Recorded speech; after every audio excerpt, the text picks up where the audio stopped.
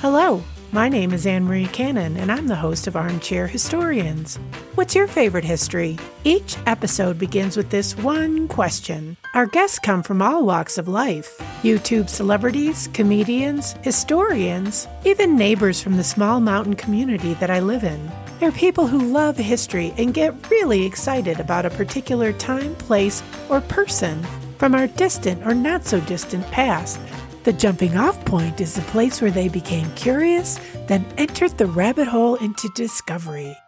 Fueled by an unrelenting need to know more, we look at history through the filter of other people's eyes. Armchair Historians is a Belgian Rabbit production. Stay up to date with us through Twitter, Facebook, and Instagram. Wherever you listen to your podcast, that is where you'll find us. Armchair Historians is an independent, commercial-free podcast. If you'd like to support the show and keep it ad-free, you can buy us a cup of coffee through Ko-fi, or you can become a patron through Patreon. Links to both in the episode notes. Hello, fellow armchair historians.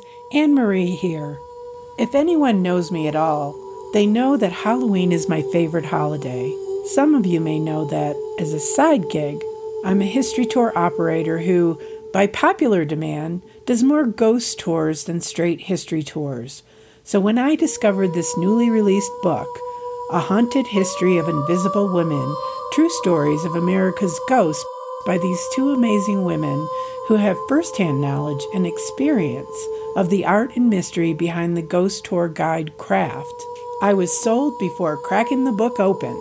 This nonfiction book is co-authored by actress, playwright, ghost tour guide, and award-winning best-selling author Leanna Renee Heiber and Burrows of the Dead founder Andrea James. Now the book covers, and I quote, "Sorrowful widows, vengeful Jezebels, innocent maidens, wronged lovers, even the occasional axe murderess. America's female ghosts differ widely in background, class, and circumstances, yet one thing unites them, their ability to instill fascination and fear long after their deaths. Here are the full stories behind some of the best known among them, as well as the lesser known, though no less powerful, tales whispered in darkness often divulge more about the teller than the subjects."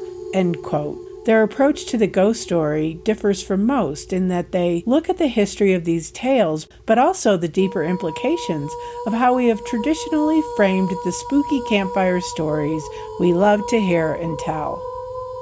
I hope you enjoy this first episode of our October History and Haunting series. I will tell you, right from the beginning of the interview, I had technical audio issues. I say that in air quotes, which I did my best to fix in post-editing.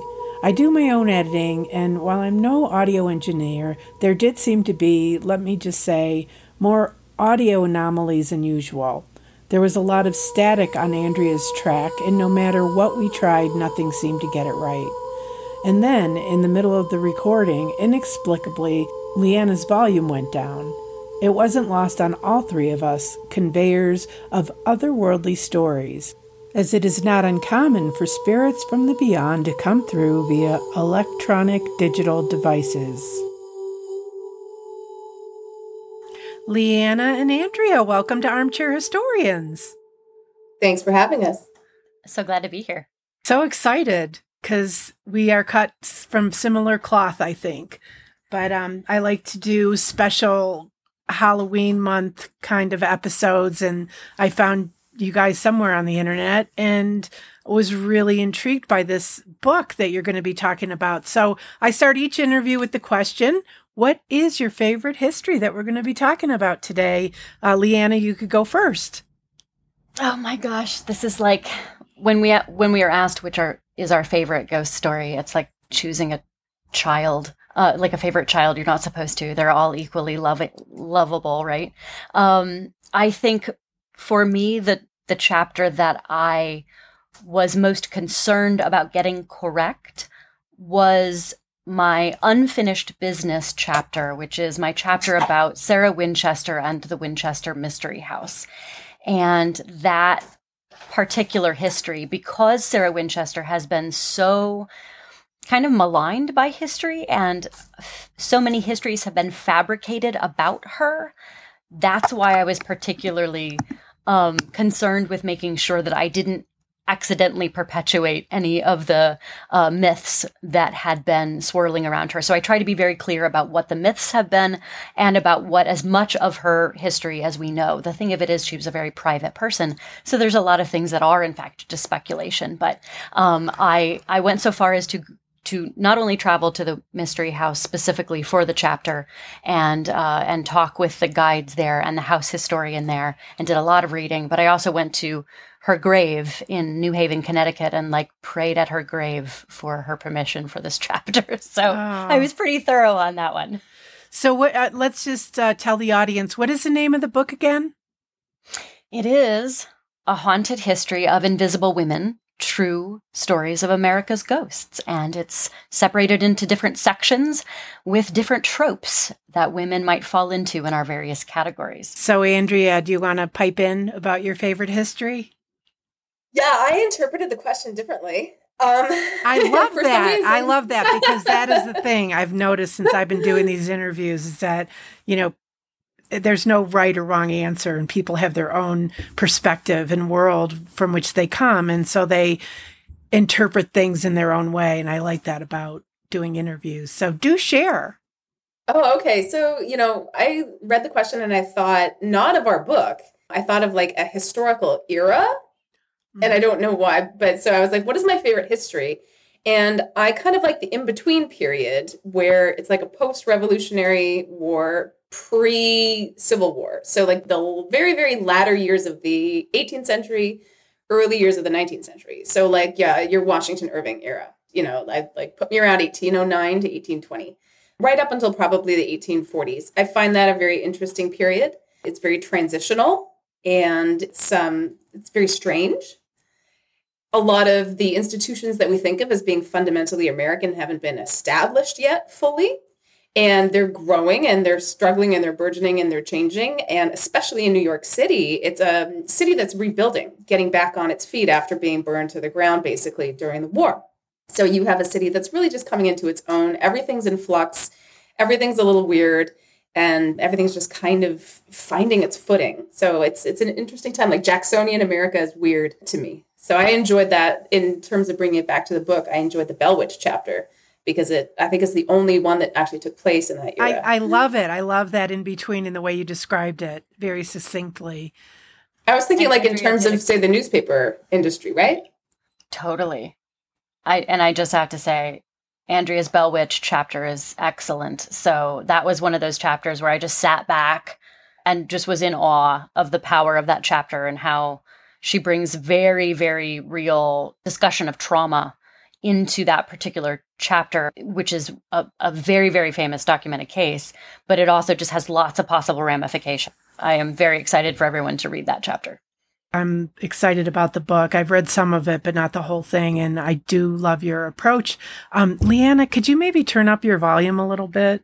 Yeah, I sure can. Is my input a little bit better at this point? Maybe a little bit louder? How about this? Is that better? Yeah, I don't know. It's funny because once we started talking, your volume went down.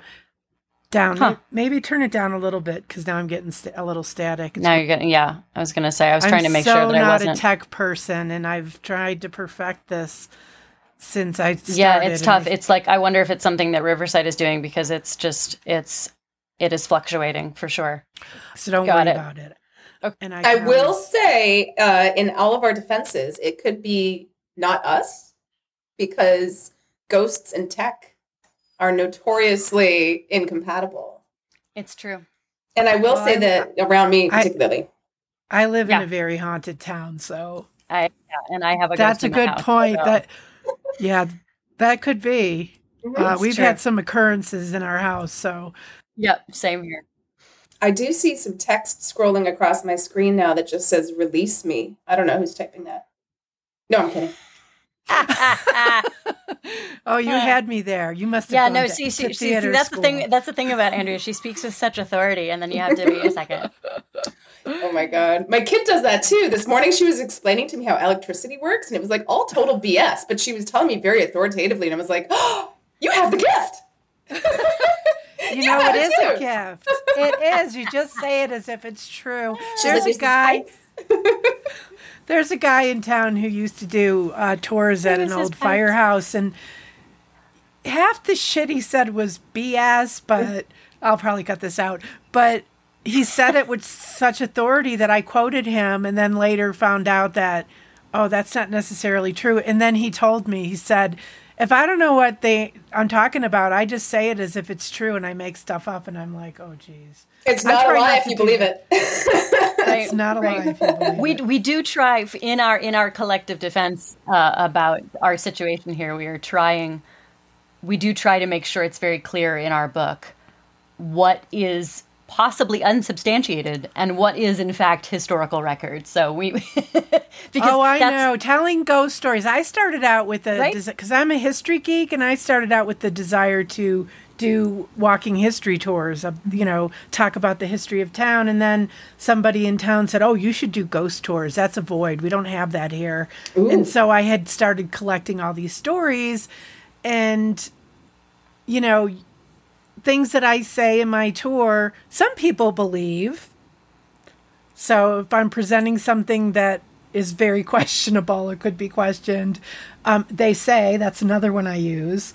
And but then when it comes to history, I definitely am authoritative and believe what I'm saying.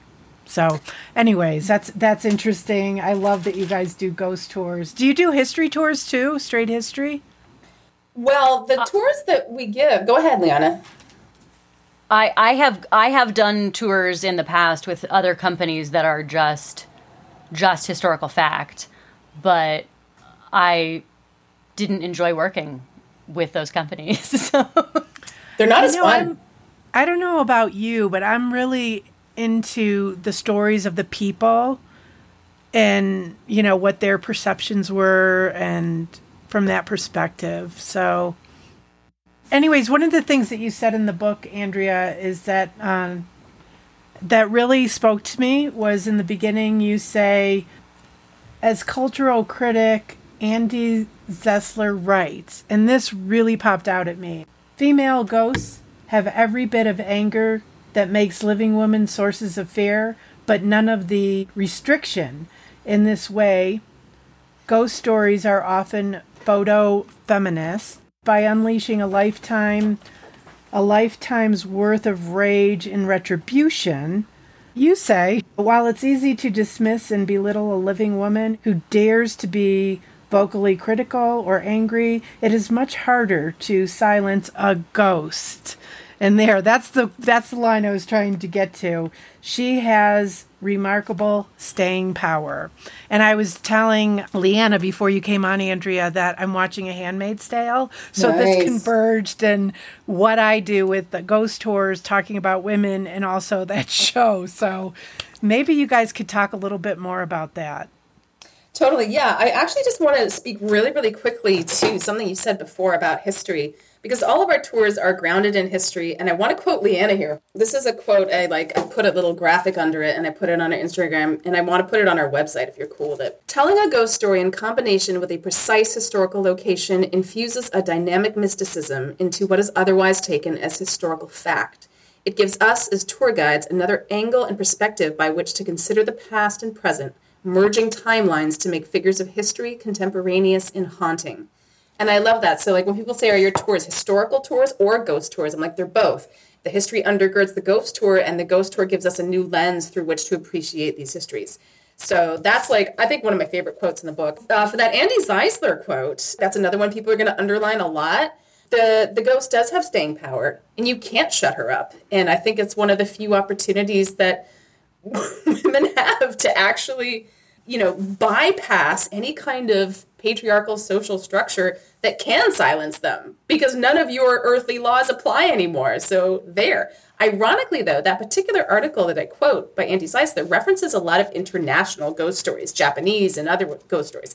And when I started researching American ghost stories, taking that as my premise, I was excited to find rebellious, angry female ghosts. There were remarkably few. most American female ghosts are pretty well behaved. And I was surprised and a little disappointed because I was like, where are all these vengeful, I'm thinking of like the vengeful Japanese ghosts who come back and they're angry.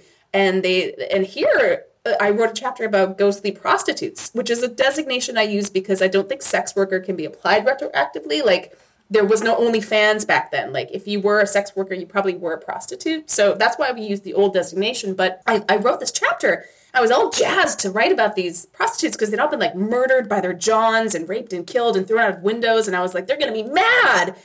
And they weren't. They were like sexy and fun. And they laughed and smelled like perfume and left pearls on pillows. And I was like, wow, okay. All right. So that was an interesting one to kind of wrap my mind around. And I think you can see me doing my mental, gyrations as I'm writing the chapter. I'm like, okay, so maybe we shouldn't be all like hand-wringy about them. And maybe it's okay that they're enjoying their afterlife. But also it's still a little weird. And I don't know. Leanna has something to say. I can see there's something bubbling up in her mind. There is. And it's also in how they've been framed by the tourism industry, because a lot of those stories cannot be exactly sourced to a specific historical lady. So, and a lot of them, mm-hmm. Yeah. A lot of them are amalgamations. Yeah, there's no specific personage. And a lot of them, our sources for them are tourist institutions, hotels, bars, and so on. Mm-hmm. I will say that you have changed already the way that I'm thinking about framing some of my ghosts or women in my stories that I tell. And there's one particular woman who is portrayed as a horrible woman. She hated her husband and she poisoned him. But I found myself stepping back because I was a social worker for 10 years. I found myself stepping back and thinking, well, why was she so angry in life? And what was her experience with men and I never thought about that until I read those lines that we just talked about. So I think a lot of it does have to do with how we frame, as Leanna said, how we frame the stories. And I am already so grateful to both of you for presenting this idea to me as in my business, because I do try to, one of the things I like to talk about on my tour is in this historical Rocky Mountain mining town is that we had a very diverse population here that nobody talks about, the touristy kind of places. And I've been trying to kind of uncover that, but I've neglected my women. And so thank you for kind of bringing that to the forefront for me. I appreciate that. And when you find a particularly vengeful, violent, or, malign, malignant female ghost, and you think about her as a whole woman and a whole person, they say this a lot about moms. If you see a mom like angry, yelling at her kids, don't judge her. Say to yourself, which of her needs are not being met? An angry mom ghost, an angry ghost is a woman whose needs were fundamentally unmet, by the society in which she lived. I haven't seen A Handmaid's Tale, by the way. I read the book in high school like 20 years ago. I got the gist of it. It's really disturbing. I do fast forward a lot through some of the scenes because it's too much for me. But my daughter's been bugging me to watch it, and I'm a binger, so I started watching it a couple weeks ago, and I'm on this, binge till I get to the end. So it's disturbing. I will tell you that in a lot of ways. So why don't you both kind of take a stab at telling us about the book? Well, first and foremost, it's the greatest book ever written. Leanna, how would you describe it? Yes. It is a curated selection of women's ghost stories around the country. And we're interested in the intersection of women's history and ghost stories. So they are broken down into trope rather than by geography.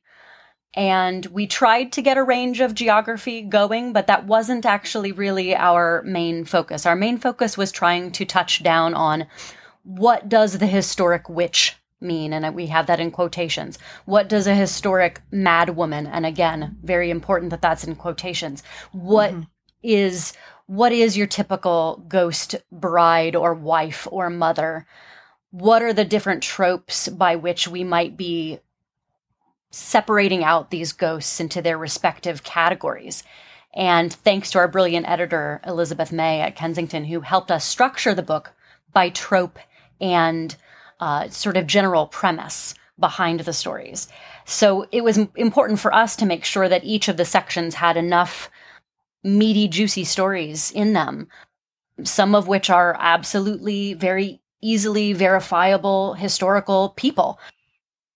Other stories are complete fabrications, and we break those things down, or are stories about a actual person who was portraying an absolute fabrication. So there's lots of layers of reality and myth making that are having a conversation. We want this book to be a prompt. So we're so grateful that you use this book already as a prompt, as a question to look at how we in this business are talking about people. And yes, we're coming at it from the lens of women, but it also is just that diversity angle. Any marginalized person is going to come at this with a different intersectional reality into this story of the past and the present and our cultural obsession with hauntings. So we do try. I mean, my introduction title is Existential Questions, because that's what I come to everything with. And we hope we leave you with a few while being entertained. Yes, yes. And I do love that because it's totally with the times as far as how are we framing our historical narratives. That is a journey that we've been, as a culture, looking at and will be doing for a long time. And I think that I would have never thought that this would have opened my eyes as much as it has already. Andrea, so tell me about the tropes. Like, what are the tropes that you break your chapters down to? Right. So that was, by the way, the most perfect, succinct summary, by the way, Leanna, for sure. And exactly, Anne-Marie, what you added to that is that, yeah, we are rethinking the ways we view our history. So I'm glad that this has been part of that conversation for you.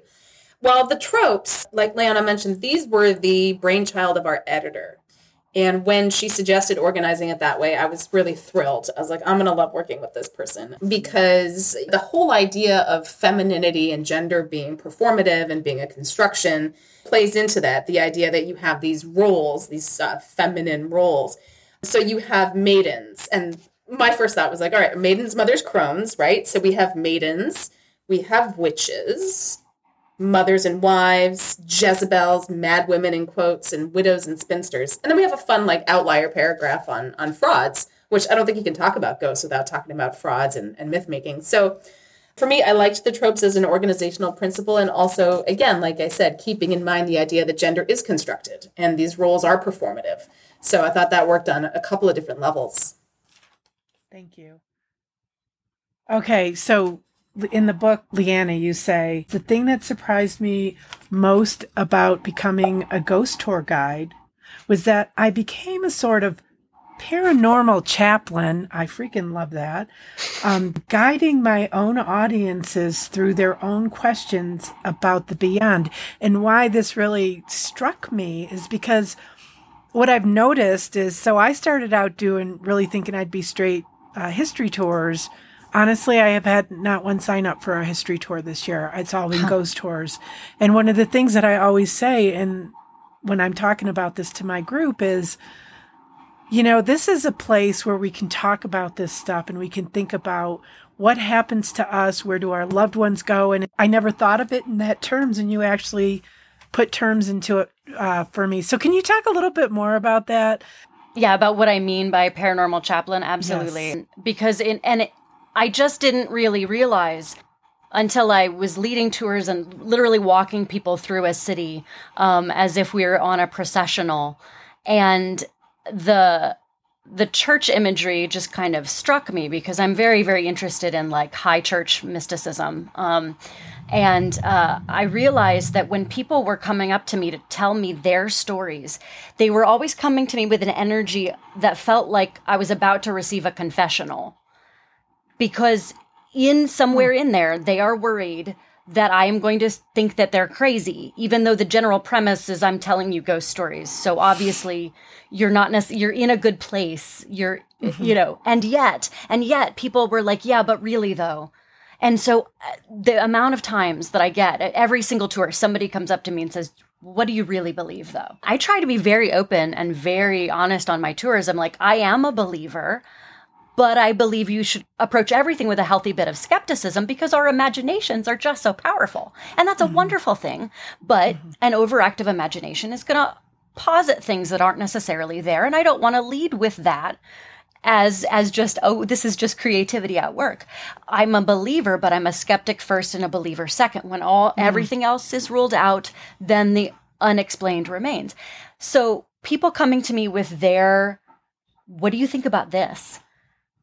They're both telling me a story, they're sharing something, and they also are absolutely bringing to me and laying at my feet their fundamental grasp of mortality and their fundamental question of is there life after death, and can we rely on it, and is it something we can or should grasp?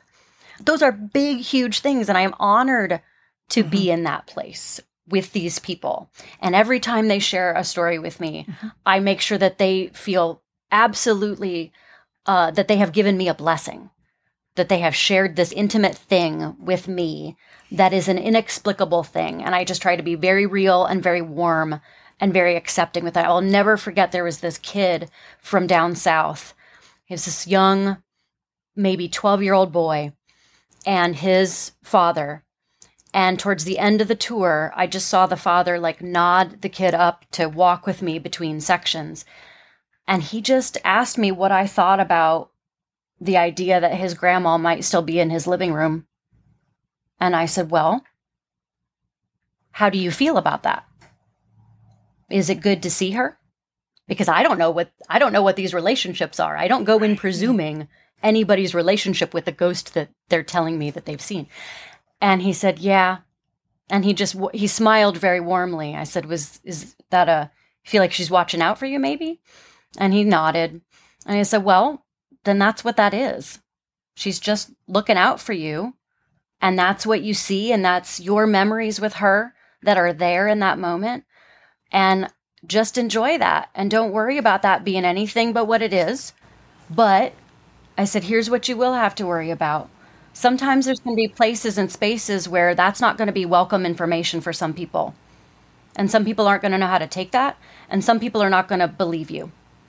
And I trust you to know when it's safe to share that knowledge and your experiences, and when it's better to just keep it between yourself and your loved ones who do believe you. And that seemed to land for that kid. Because I've definitely been in spaces where my discussions of my belief structures are not necessarily welcome and are not going to be heard, so I'm not going to push it on anybody. But I also don't want this kid to be made to feel by somebody else crazy.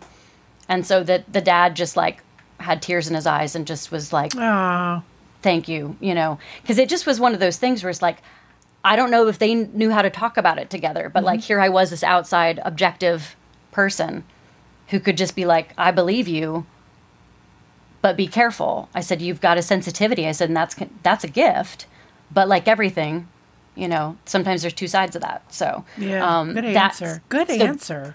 That was probably one of my most, and I think I referenced that in my introduction because it was one of the things where I really felt like that was a moment where I was like a pastor fielding a question from a congregant is what that felt like to me. Who would have thought, ghost tour guides would have these profound experiences? There's at least one story that I can really relate to that with, but it's that underlying fundamental thing about death that we do think about every day, though we're, taught not to talk about it. And that, it is huge. People don't know it, but it is huge. And I really love your approach to it. Andrea, what are your thoughts about that? I think that as ghost tour guides, we have a responsibility to not be cavalier about these topics. And it's a very awkward and fine line to straddle because a ghost tour is primarily perceived as entertainment, I think. Mm-hmm. And I, from the very beginnings, when I first started doing this job, was always aware of how difficult a position that put me in. I was like, my job is literally to speak ill of the dead in some cases, to gin up their stories for effect. And I was like, well, if we base this on the premise that a real person lived and died, and their ghost is still present in some way, what do we owe this spirit? And over the years, so people have accused me repeatedly of sucking the fun out of ghost tours. But I know, and I was like, maybe I am. Maybe I should be more fun. As I kind of stuck to my guns and continued to offer these like fairly serious-minded tours, I found the response was really gratifying because people were looking for that. I think people are, first of all, there's always going to be a subset of person that's on the tour because they like local history, and ghost stories are a very fun way to engage with local history. Mm-hmm. And I love that, and I'm all for it. I'm also of that mindset, and I think it's great. And I collect local ghost stories everywhere I go. I buy the books. I go on the tours. I love them as very niche local histories. I think they're wonderful. There's also another layer, though, and that's where I talk about the responsibility coming in. Are these our ancestors? Are these spirits here in some form? And even if you don't believe they're here literally, metaphorically, they deserve to be honored. If the history of this country is one that is a history of bloodshed, as every country on earth is, then these ancestors do deserve to be honored. And in many countries on earth, they are honored. But here, sometimes there's a void in that regard. And I think people are longing to fill that void, which is why they respond so profoundly to our tours. And I think also that nowadays, when the virus came, I was worried. The pandemic, I thought, would quash a lot of people's desire to go on a ghost tour. But it did the opposite, and they became extremely popular because people do want to talk about death. I think people are tired of ignoring death. And America's tendency to not talk about death, I think, is making people feel depleted and empty. And I think they long to discuss it, and they long to talk about it. And they want to talk about the past. And yes, there's always going to be someone on a tour that's like, you're making this political. I don't like this. And it's like, it's not politics, it's humanity. And these things happened. And I don't have an axe to grind. I don't have an agenda. I'm not going to hit you with a petition at the end of the tour. I'm just telling you what happened. I think that there is definitely a market for a ghost tour that does consider the deeper implications of our history and our lives, our death, and our spirits. So I think it's there. And at the same time, yeah, like we have fun, we make jokes, it's entertaining. These stories are amazing and weird, but like there's room and people are very receptive to that space. We're going to stop here for today, and we'll pick up next week where we left off with Andrea and Leanna in part 2. In the meantime, to find out more about the book, A Haunted History of Invisible Women, True Stories of America's Ghosts, and to find out more about Burrows of the Dead history tours, be sure to check out our episode notes. Thanks for joining us. Have a great week.